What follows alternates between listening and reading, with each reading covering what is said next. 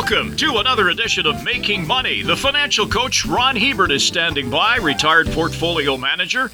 When we do the show, Ron, we like to talk a little bit about investment strategies. We like to sometimes get a little bit technical, but we're going to start. This show is a two-parter, and it's the old acronym, KISS. Keep it simple, stupid. I can think over my life how often I've used that. I remember when I was talking to a bunch of young broadcasters before I retired, I used that and said, keep it simple. When you're asking a question, ask the question. Don't go on and on and on, as so many people seem to do these days. Get to the point, right? And it's the same thing with investing. Keep it simple.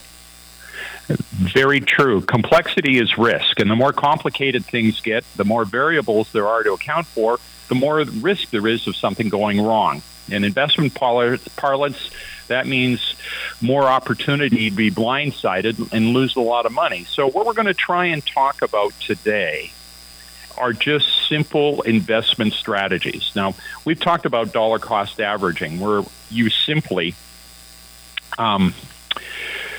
pick a mutual fund or an ETF and then add to it every month until you retire and diversify across 3 or 4 ETFs to give yourself some diversity, and then at retirement start taking it out. Well, that's a very simple strategy.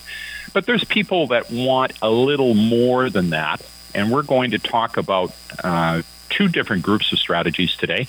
We're going to talk about strategies for exchange-traded funds, and we have 3 or 4 ideas for you, and then we have strategies that we're going to cover next week for stocks. So these strategies all meet 6 simple criteria. They're simple to execute. They don't require a lot of time to monitor, and they don't require a great deal of expertise. They have low fees, and they're all do-it-yourself, and they've provided excellent historical returns, and they have low volatility. So we've tried to pick strategies that tick off all the boxes and just give you some other alternatives if you're looking for a way to invest your money. And we thought this would be a good time to do this show because we are right smack in the middle of investment season. People are putting their RSP money to work, and coming around the corner is a new product called a home savings plan, which we're going to be talking about here in a few weeks. So there's lots of things that people have to look at right now because typically they've got money to invest. So we're going to talk about strategies and ways to invest your money that historically given you good returns, and often returns that have been as good or better than the market has itself, and are easy to execute and with low risk. So ETFs is where we're going to focus this week. The first one is the Halloween strategy. Ooh, it sounds kind of scary, doesn't it? Yeah. What, do we buy pumpkin farms? The strategy is simple. You buy the S&P 500 index the first trading day after Halloween and sell at the end of April. And the strategy is also called sell in May and go away. And so what this strategy does is it breaks the year up into 2 blocks, essentially November to April and then May to October. And in November you buy, and then in April you sell, put your money in money market fund, wait the next 6 months, and then reinvest again in November. We've talked about this before, and there's a pattern here that's been established over decades, right? This pattern, Gord, has been established for very long periods of time. And since 1961, owning stocks from November through April has brought an almost 3,000% cumulative return for the S&P 500 in inflation-adjusted terms. And if you compare this to the S&P's 500's total return over that long period of time since the early 60s, the cumulative return, if you'd only invested in May to October, what you'd have is you'd have a total return of 14%. As opposed to 3,000. As opposed to 3,000. Well, I think I know which way I'd lean. Yeah. So, of course, you don't make money every year is, this strategy doesn't work every year. In fact, the chances of working in any given year are surprisingly close to 50-50, but the returns in good years are sufficiently strong that the average return is quite impressive, even if it doesn't happen every year. So this strategy, like everything else, you have to be patient with. So, on a cumulative basis, if you look at a bar chart between 1970 and 2017, if you'd invested in the November to April period, you'd have 6.9% annualized return. Then get out of the markets for the next 6 months. You'd only have a little over a 1% return during the May to November period. And the rationale behind this is that typically during the summer and fall, that's historically when we've had a lot of the big market drops, the crash of 87, the big, huge market drops that took place in October 1929. That was the start of the Great Depression. So many of the times where investors typically will get their bell rung is in the summer. Late August, September, October period.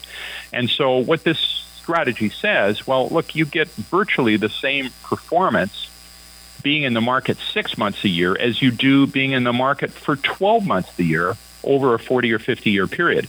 But what happens if you're only in the market for 6 months a year, you avoid most of the downdrafts that have taken place in a period where historically the market hasn't done very well anyways. So in theory, then, you'd be able to hang on to most of your money, right? You have gains. You're not going to watch them all evaporate on you. Yeah, and like I say, sometimes this works most of the time, but it doesn't work all the time. So if you do it 1 year and get your bell rung, well, this is a strategy that you're going to have to do for 5 or 10 years. And historically, over the long term, it's worked very well. I mean, there's one group of researchers that have actually looked at this strategy across 114 global stock markets from 1693 to 2017. And this rule generally improves performance over a buy and hold investment strategy. And, they use 62,000 different observations in 114 countries. And on average, they found that the returns were 4% better during the November to April period than the May to October period. So, you look at the numbers, and for a very conservative investor, you can buy a couple of ETFs and sit on them for 6 months and then move to the sidelines for the rest of the year. Okay, so that's the Halloween program. The next one, I like the sound of this one. It's by Freddie Couples, the golfer. The quote that he had is, "Well, people tell me I'm lazy, and I'm really good at it." He says, "The couch potato portfolio." Well, the couch potato portfolio was actually developed by a financial planner, financial commentator back in 1991. And it's the simplest portfolio you could possibly have. You take a 50-50 mix. So you take an ETF that has bonds and an ETF or a mutual fund that has stocks. And you buy only 2 funds. You put half your money in each of them. And then 12 months from now, you rebalance. So if one has gone up and the other one's gone down, you sell a little bit of the one that's gone up, put it into the one that has gone down, and to the balance again. So if you know how to divide by 2, this is the easiest portfolio that you can possibly have. And if you look at the performance between 1972 and 2021, your $10,000, if you put into this, would currently be about $826,000, with an average return of about 9.3%, and it would have half the volatility of the market. So you're about 0.5% below what the S&P 500 would have done over that same period, but you've got a portfolio, frankly, which has half the volatility. Well, if you can make 9.3% a year, I think you're doing all right, right? Yeah, half and one and half the other. And, of course, use ETFs. It really helps you because it gets your costs down a long way. Now, there's on the couch potato portfolio, This is just one example of the 50-50 bond stock mix. Is just one example of many other couch potato portfolios. So let's say you wanted to have 40% bonds, 40% stock, 10% real estate, and 10% gold. Or there's a site called Portfolio.com, and it has hundreds of these couch potato portfolios and shows you the returns over 40 and 50 years, and it does a lot of back testing and research and shows you what all kinds of different configurations can do. So if you're looking for a portfolio and want a little bit more diversity than just a bond and stock, go to OptimizePortfolio.com. They literally have dozens and dozens of these KISS portfolios where you adjust them once a year, and they're made up of ETFs. And it's a great website to explore. Okay, there's another one here, the Dividend Aristocrats, and I think we might know some of these companies quite well that we've talked about over the past couple of years. Well, Dividend Aristocrat is simply a company that's listed on the S&P 500 that has increased its total dividend per share annually for a minimum of 25 years. And of course, it can't be a little company. It has to have a value of at least $3 billion, and it has to trade $5 million worth of stock a day. So it's classified as a blue chip. Now, this is very rarefied air. In total, there are only 65 companies that make up the Dividend Aristocrats. So there's a number of funds out there that you just type in U.S. S&P 500 Dividend Aristocrats, and it will give you a whole bunch of ETFs that actually use this strategy.